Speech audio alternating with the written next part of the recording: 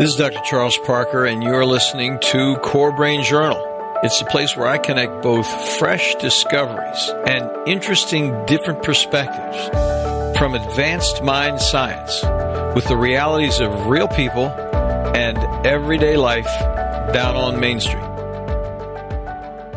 Well, welcome aboard, folks. Dr. Charles Parker here one more time, and we have another very interesting guest with us today, a person talking about the trauma of an abusive relationship, but this wasn't just an average abusive relationship.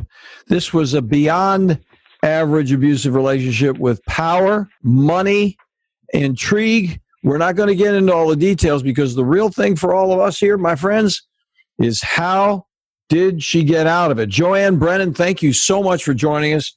We really appreciate you taking the time, and we look forward to hearing your story. Thank you, Chuck. All right, so I'm going to tell you a little bit about Joanne real quickly. She was adopted in Canada, raised in an elite boarding school, good family, did very well, and she had a great childhood. That's the bottom line. And she had a strong sense of self-confidence and good decisions.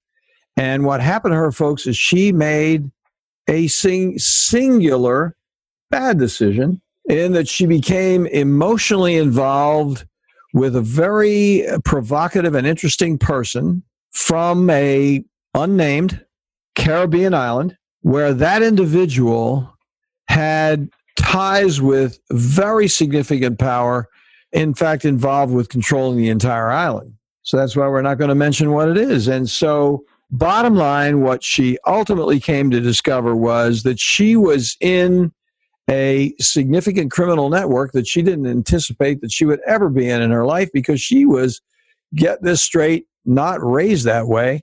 And so then our story, our interview here, is not only how she got out of it, but what she's doing to help others get out of that kind of relationship. So let me tell you a couple of quick words from our sponsors, and we'll get started. At Core Brain Journal, it is sponsored by, as you know, Direct Health Access Laboratories with over 3 million studies. They're deep leaders of experience with the big picture of measuring, for example, methylation, cryptopyrrole, and copper challenges. They provide a global service for the kind of work that we think is the future of psychiatry, which is neurophysiology and molecular neurophysiology, reported in a way that any patient can understand it. So stay tuned and head over to dhalab.com/core for more specific info. And Core Brain Journal is also sponsored by the nonprofit Barry Robinson Center in Norfolk, Virginia, who provide child and adolescent residential care on an evolved family, interpersonal, and global level as well. They're TRICARE friendly. And what they do is they have a very comprehensive way of doing an evaluation. It's not a treatment's based on, hey, we're going to just give you some structure and give you some meds. It's how do we put the whole package together, the family, the child, and they do advanced biomedical testing. They look very carefully at what's going on of every single piece of complexity that could cause that person to be a treatment failure and require more evolved residential care. So stay tuned, folks. You'll hear more about them in just a minute. And what you really want to do is take a moment to go over to barryrobinson.org/core for more information. Any moment you get a chance, it's BARRY Robinson.org/core. So let's go on, Joanne, and talk about this. Tell us a little more really about how you began to discover and what happened when you started facing the harsh reality that you did. Were you in the island down there, or were you up here in Canada? Where were you when the light began to dawn on you? The light began to dawn on me when I was there. As soon as I became aware that the family was involved in criminal activities and quite notorious, I normalized the situation. I was in denial. I was a minority down there. And in abusive relationships, which I have found, as I mentioned, you tend to normalize things in an effort to protect yourself, but really what you're doing is hurting yourself. And so when I was down there, I was going through this battle of who I was brought up to be and what I was accepting in an effort to please other people. So I started that peeling of the the mind or callousing my mind slowly, still in denial, but going through the process of realizing that this is not who I am, and there is one unique individual me in this world, and I do not have to accept or subject myself to that kind of relationship. So then, did he actually abuse you physically, or did you just feel more and more danger because of the criminal activity of the family? And did he try to control you, keep you in the house? Did he? How did all that take place? Yes, there was financial control. I was raped.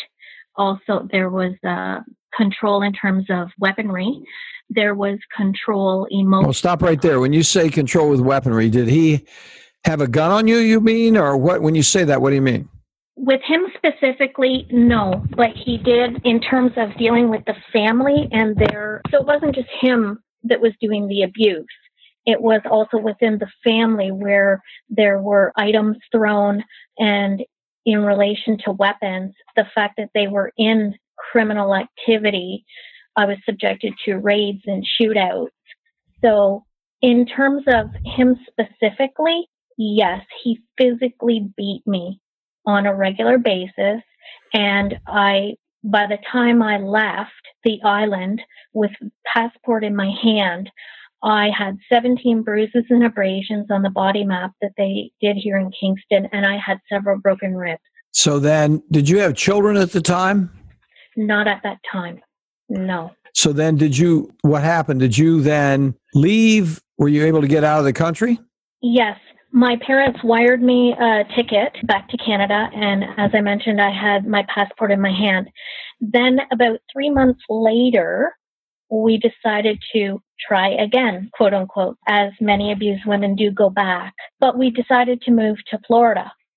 So we lived in Florida for a little over 2 years, and the abuse started to happen again. So that cyclical event where there's the honeymoon phase, and then the anger coming out, and then the beating and the emotional abuse, the financial abuse. I was controlled by my mileage on the car. I was controlled on what I could and couldn't do. I was basically owned. He felt like he owned me. And that is a very terrible feeling to have. So I left again from Florida. I had a daughter at that point, and then I left. And 3 months later, he showed up in Canada. I had established a life for myself in Canada and near my parents, bought a home, and was working, functioning very well, actually, and seeking therapy. I went through 12 years of interpersonal therapy, and I have an amazing team at Providence Continuing Care. And I fell back one more time, prey to the control, because I was confusing what I was in for love. It wasn't love. It was a lust. It was a desire. It was a void, a loneliness. And that's a very sick place to be in, because there's no relationship whatsoever that can flourish when it's like that. So I fell prey again. I made the choice to go back the third time. And that was when I was actually raped here in Canada. Well, did he rape you, or did somebody else rape you? He did. Oh, he did. So that were you married at the time? Had you already achieved a divorce? No, we were married, and then I started the process. Although the violence happened again, he was a promiscuous individual, and I shunned that away. I didn't want to accept that. And so you normalize these things, and then eventually the escalation started again. And there were pots and food, and if I didn't cook the food properly, he would throw the hot food at me, throw plants at me, planters, anything at all for intimidation and physical control. So I called my doctor, my family doctor, because I was having bouts of crying all the time. I was non-functioning. And I remember, I had all the massive traits of a clinical depression. And I called my family doctor.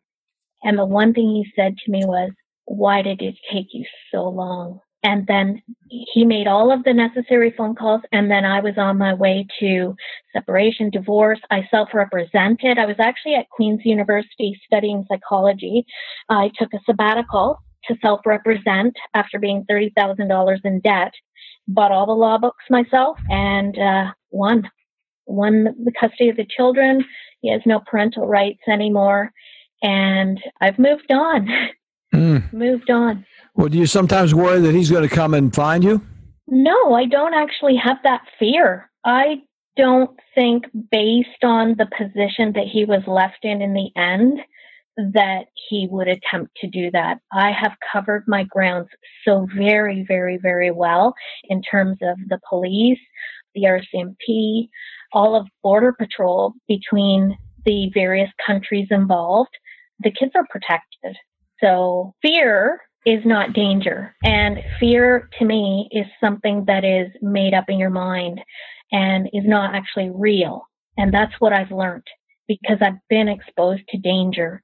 And I was fearful when I was in that relationship. But now, with the mindset that my team has helped me through my therapy to get to where I am, although me doing the work internally, I don't have that at all. Well, you know, we have a global audience, and I'm going to be one of those global audience attendees in this conversation because I've always had a big respect for the RCMP, Royal Canadian Mounted Police, and, you know, the whole Dudley Do-Right thing.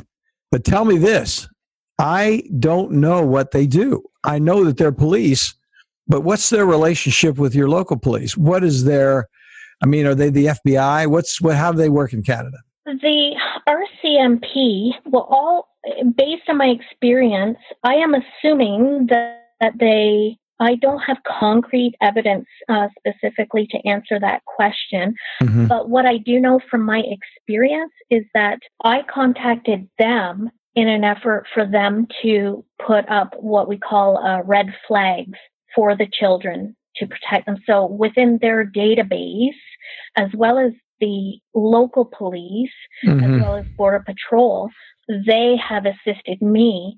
And I would assume that maybe they are networked with the local police, but I really don't know. But for my experience, I know that the children are protected within the database in terms of red flags, as well as in the school system. Oh, that's interesting. Yeah. Yes. Well, I have a lot of respect for them as individuals because they're so interesting, and the way the whole situation. I mean, they're more of a national organization, and I would think that they'd have more purview than the local. But I didn't know. I just thought I'd ask you about it. Yes, I believe you are correct on that.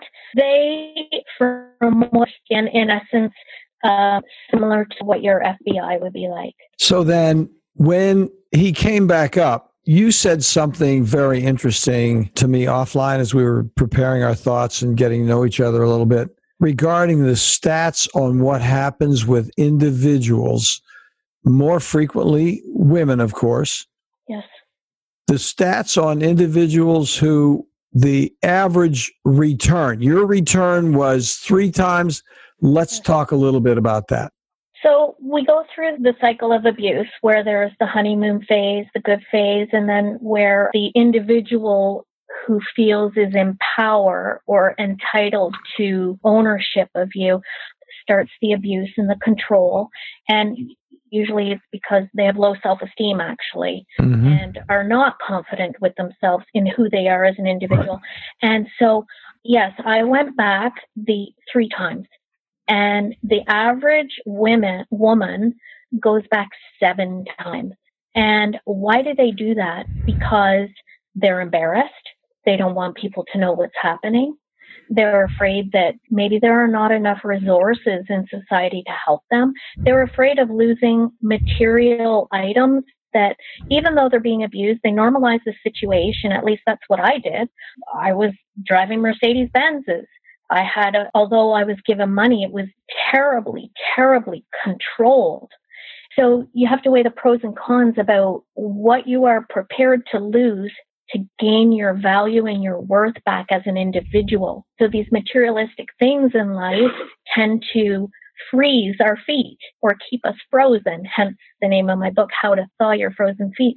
Because in the end, with all of these factors, people keep going back. And they need to understand, based on how I like to share, is that your worth and who you are is so much more important than any materialistic things. Well, that's where you lost it right there, because that was part of it. And then the other part of it is there is a dimension of every individual which is redeeming. It may be 10%, Yes. Where he's contrite, whatever. And part of him is thinking, I really am not handling this correctly. But on the other hand, he can't handle himself right. Exactly. So then he's going to come back and he's convinced himself that I really can manage this, but he really can't manage it because he can't deal with intimacy. He has no ability to trust. His self-esteem is so low. He's terribly insecure. And then he regresses markedly.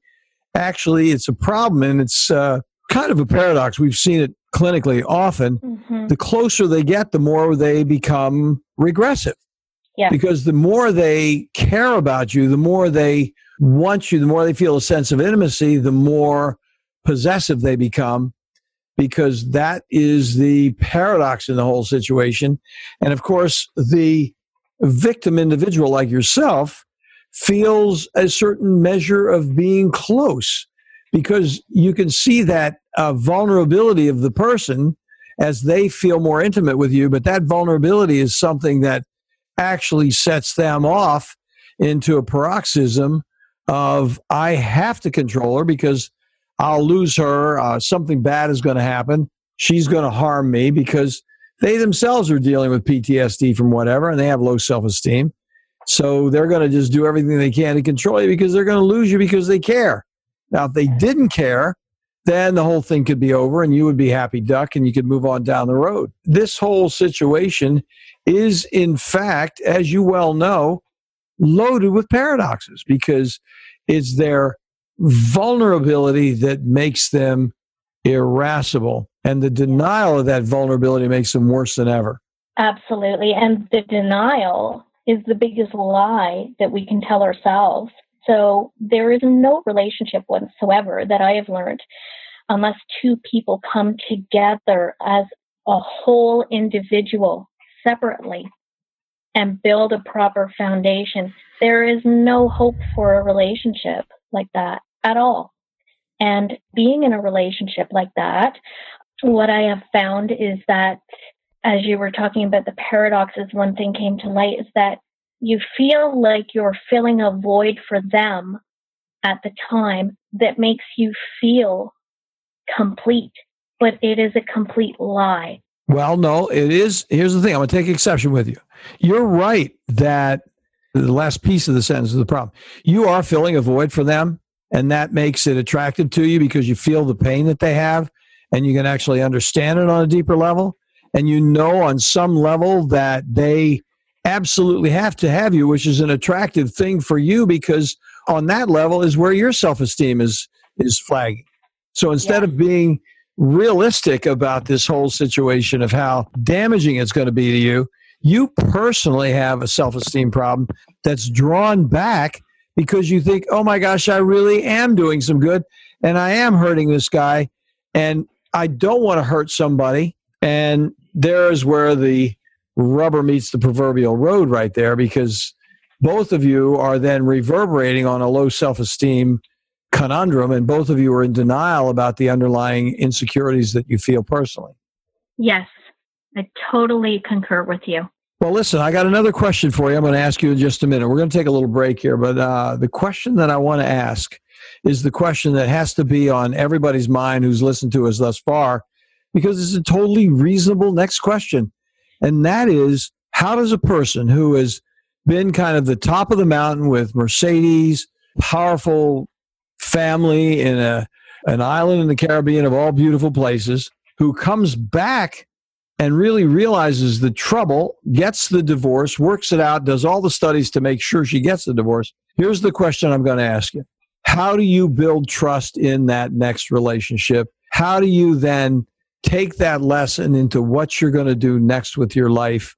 That is, I'm sure, the topic of your book, but let's have a few words about that so this can be productive for our listeners. Folks, we'll be back in just a moment. Well, you folks already know that here at Core Brain Journal, we're on a mission to introduce you to resources that make significant contributions to the investigation of those predictable mind science applications. Our colleagues at DHA Lab Group provide a real difference with treatment options for people at every level, from first awareness of mind problems to those frustrating times when even well-informed treatment becomes surprisingly unpredictable. For my entire professional life, from psychoanalysis to brain scans, I've searched for, yes, improved predictability. The good news for all of us, from professionals to patients, remarkably effective research offers useful, cost-effective, organic options far beyond guesswork with psychiatric medications alone. DHA lab tests measure unbalanced biomedical details through easily available testing, now available globally for a variety of molecular answers, from, for example, methylation, copper, and cryptopyrrole challenges. Check in for more details at dhalab.com core. That's dhalab.com/core. Well, welcome back, folks. Here we are at Core Brain Journal, and we're going to ask that question that we were, really interested in, and that is, if you've been to the mountain and you've been harmed and you have had your self-esteem completely trampled in the dirt because you realized the limitations of your own awareness of yourself and your limitations of your awareness of other people, what are the steps that you take to lead a life and have a regular life with another person?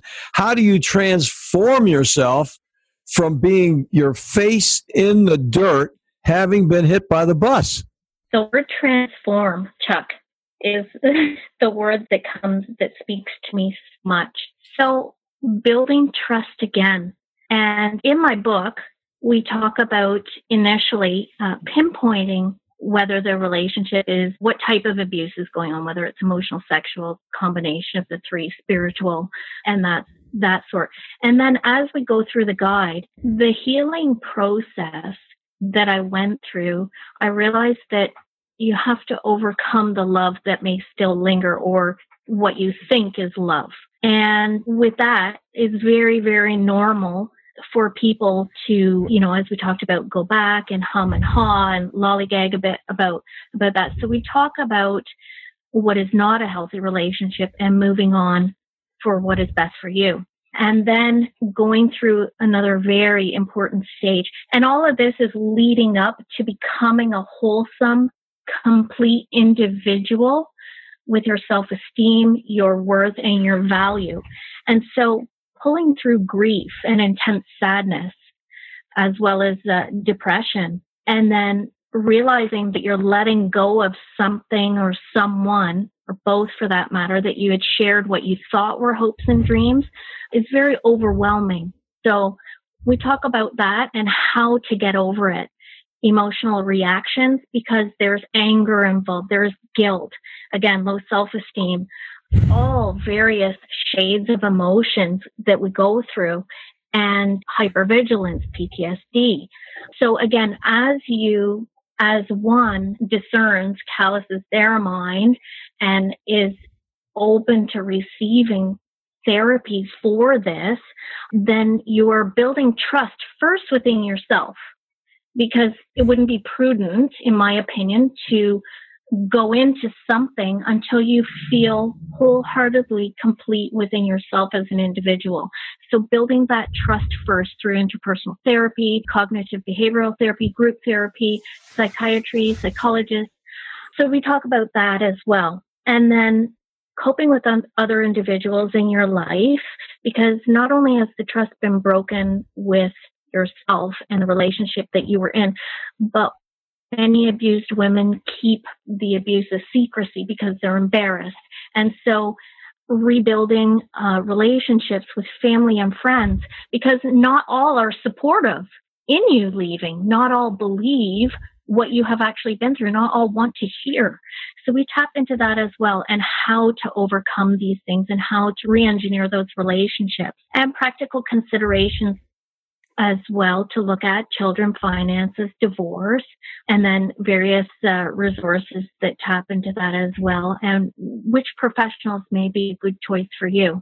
Now, I was just going to further into the guide about, and again, keeping the focus on building trust within yourself first and then being open to another relationship is finding your sense of self again through reconnecting with various talents that you may have had that were put by the wayside because abused women and men that are abused for that matter tend to put themselves at the very bottom of the list. So it's very important in rebuilding your trust for yourself and then for another relationship to find your sense of self again. Find those talents, those strengths, abilities, and skills, as well as realigning with your values and goals in life. Well, that is exactly where I was going to go with it right there, because I think the kind of things you're talking about are very, they're in a way what a person thinks they need to do. But I think what happens, the people I've seen and my experience with it is you really need to get more concrete with your own skill sets. So there's knowing yourself, but the way a person knows themselves is to watch themselves develop skill sets, and they need to practice what those skill sets are, as opposed to a larger picture where they're kind of lost in terms of what do I do. The real issue is self-management, and self-management is setting boundaries, and setting boundaries skillfully and respectfully. Practicing setting boundaries is a big deal. You were alluding to it, and I'm just going to take what you said a little deeper, because I think what happens if a person has this problem with a loved one where they're being abused and their self-esteem is on the line because they really, it's shattered. Who they thought they were is not who they are.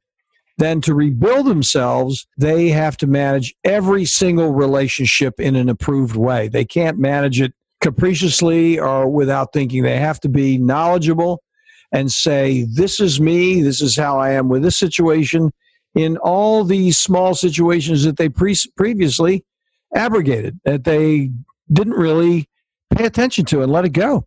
And what happens is the situation, I don't know you personally, but my experience, and one of the things I wrote about in my first book, Deep Recovery, is people who are in trouble are either loved too much or not enough.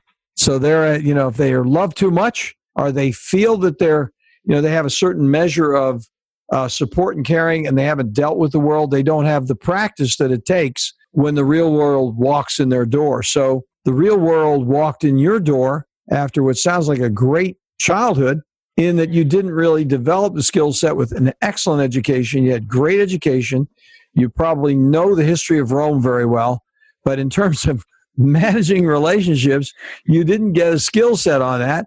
And when it came up, you abrogated that whole thing to this guy. You said, okay, he's got a skill set at managing relationships. I don't. I'm going to hang out with him. It's going to be fine. And instead of saying to yourself, I really have to develop a skill set in management relationships, and it has to be true for everybody, certainly even more so if I'm going to be married to that person. And that would be a very key point. That would be a very key point that a person would then develop when they came back to the situation, which is why I asked you that question, because, and you said this several times in different ways. I'm just stating a little more emphatically. Yes, and I totally agree with you. Very much on point. So what happens then, a person, if they practice the skill sets and they say, no, I just don't want to go out tonight. Instead of saying, look, I love this guy, I want to get along, I'm going to go out even though I don't want to go out. Somewhere in there, they need to be with a person who's going to accept them saying, not tonight, Henry. I mean, it's just not going to work out for me because I just can't do it tonight. I hope you understand. Now, a good balanced relationship is people talk about who they really are, even in every small decision of when they're going to go to bed, what they're going to watch on television, who they're going to go out, whether they're going to go to that party or this party, whether they go to work, at what time they go to work. All of those things are manifestations of the self. And a lot of times a person who has not been loved enough, you were on the side of being loved and supported a great deal. Yeah. But those who are not loved enough, they don't know either, because they don't know what the values are from a point of view. Who does really care about me? I have no idea what caring is all about. So I'm just going to have to stay away from this thing because I don't know who to trust and who not to trust. And that's either love too much or not enough. And then they get mixed up about it. So, yeah. And then there's another breakdown of a relationship eventually.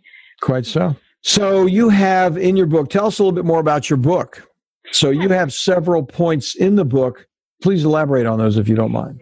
Yes. So some of the other pinpoints that we cover are, Yes, as I had mentioned, resist returning to that relationship, even if you wish to return to the abuser, which, as statistically speaking, as I mentioned, the average woman goes back 7 times. So we talk about how to do that in my guide. And then maintaining communications is vital. If you have children, unless the abuser ends up going to jail, or in my case, in court, he lost his parental rights. But maintaining communications, whether it be through a third party, remembering to document your materials and various aspects of that. And then being open to love again is a grand chapter. And it is not your cliche, get back there, start dating, find somebody to love you again. It is not that at all. Being open to love again in that chapter is about wholeheartedly learning to love yourself first. Yep. Becoming whole, becoming complete, and then potentially finding somebody else that way. Mm-hmm. So that is absolutely vital based on my experience, because when 2 people are not whole and complete, know their value, their worth, have set boundaries, then there is a disrespect and a normalization of something that shouldn't actually be normalized. And so, yes, that chapter talks about the truth, what love is versus what lust is, or loneliness, and loving yourself and moving forward then. So you get more into the details. Well, we're running out of time here. I want to thank you so much for coming on board. Let's close with how people can get your book. We're going to have it in the show notes as well. It's going to be easy for a person to get a hold of. So let's talk about where to go, where people can connect with you, and where we go from here. Yes. So my website is howtothawyourfrozenfeetbook.com. My book will be out in April, the first 2 weeks of April. We should be in print. We will have ebooks. It will be on Amazon as well as in hard copy. You can also find me on Facebook at Thaw Your Frozen Feet, and on LinkedIn under Joanne Brennan, JoanneBrennan. Now, folks, you may not be able to hear it because I'm having a little trouble listening to it, but I've got the show notes. So it's Thaw, T-H-A-W, Thaw Your. So it's How to Thaw Your Frozen Feet book. So just so we can close with that. Thank you so much, Joanne, for coming on board. We really appreciate it. It's been helpful. It's terrible to actually think about what you went through, but it sounds like you're on the path. You're in beautiful country up there, and it's a very helpful, useful message for all of our listeners. We thank you very much for coming on board. Thank you for having me, Chuck. It's been a pleasure, and I'm very grateful. So you have a great day. You too. Thanks for listening to Core Brain Journal. We're working every day behind the scenes to bring you reports that connect research benches with those street trenches. Here we share the complexity of mind science because, as you know, details really do matter. One of the most pervasive, misunderstood challenges is how commonplace medications, like those written for ADHD, are used so regularly without clear guidelines. If you think you'd like more specifics, take a minute to download my 2-page PDF packed with video links and references on the absolute essentials of how to start ADHD medications. They're easily available at corebrainjournal.com/start. Thanks for listening. Do connect and stay tuned. Together we can make a difference.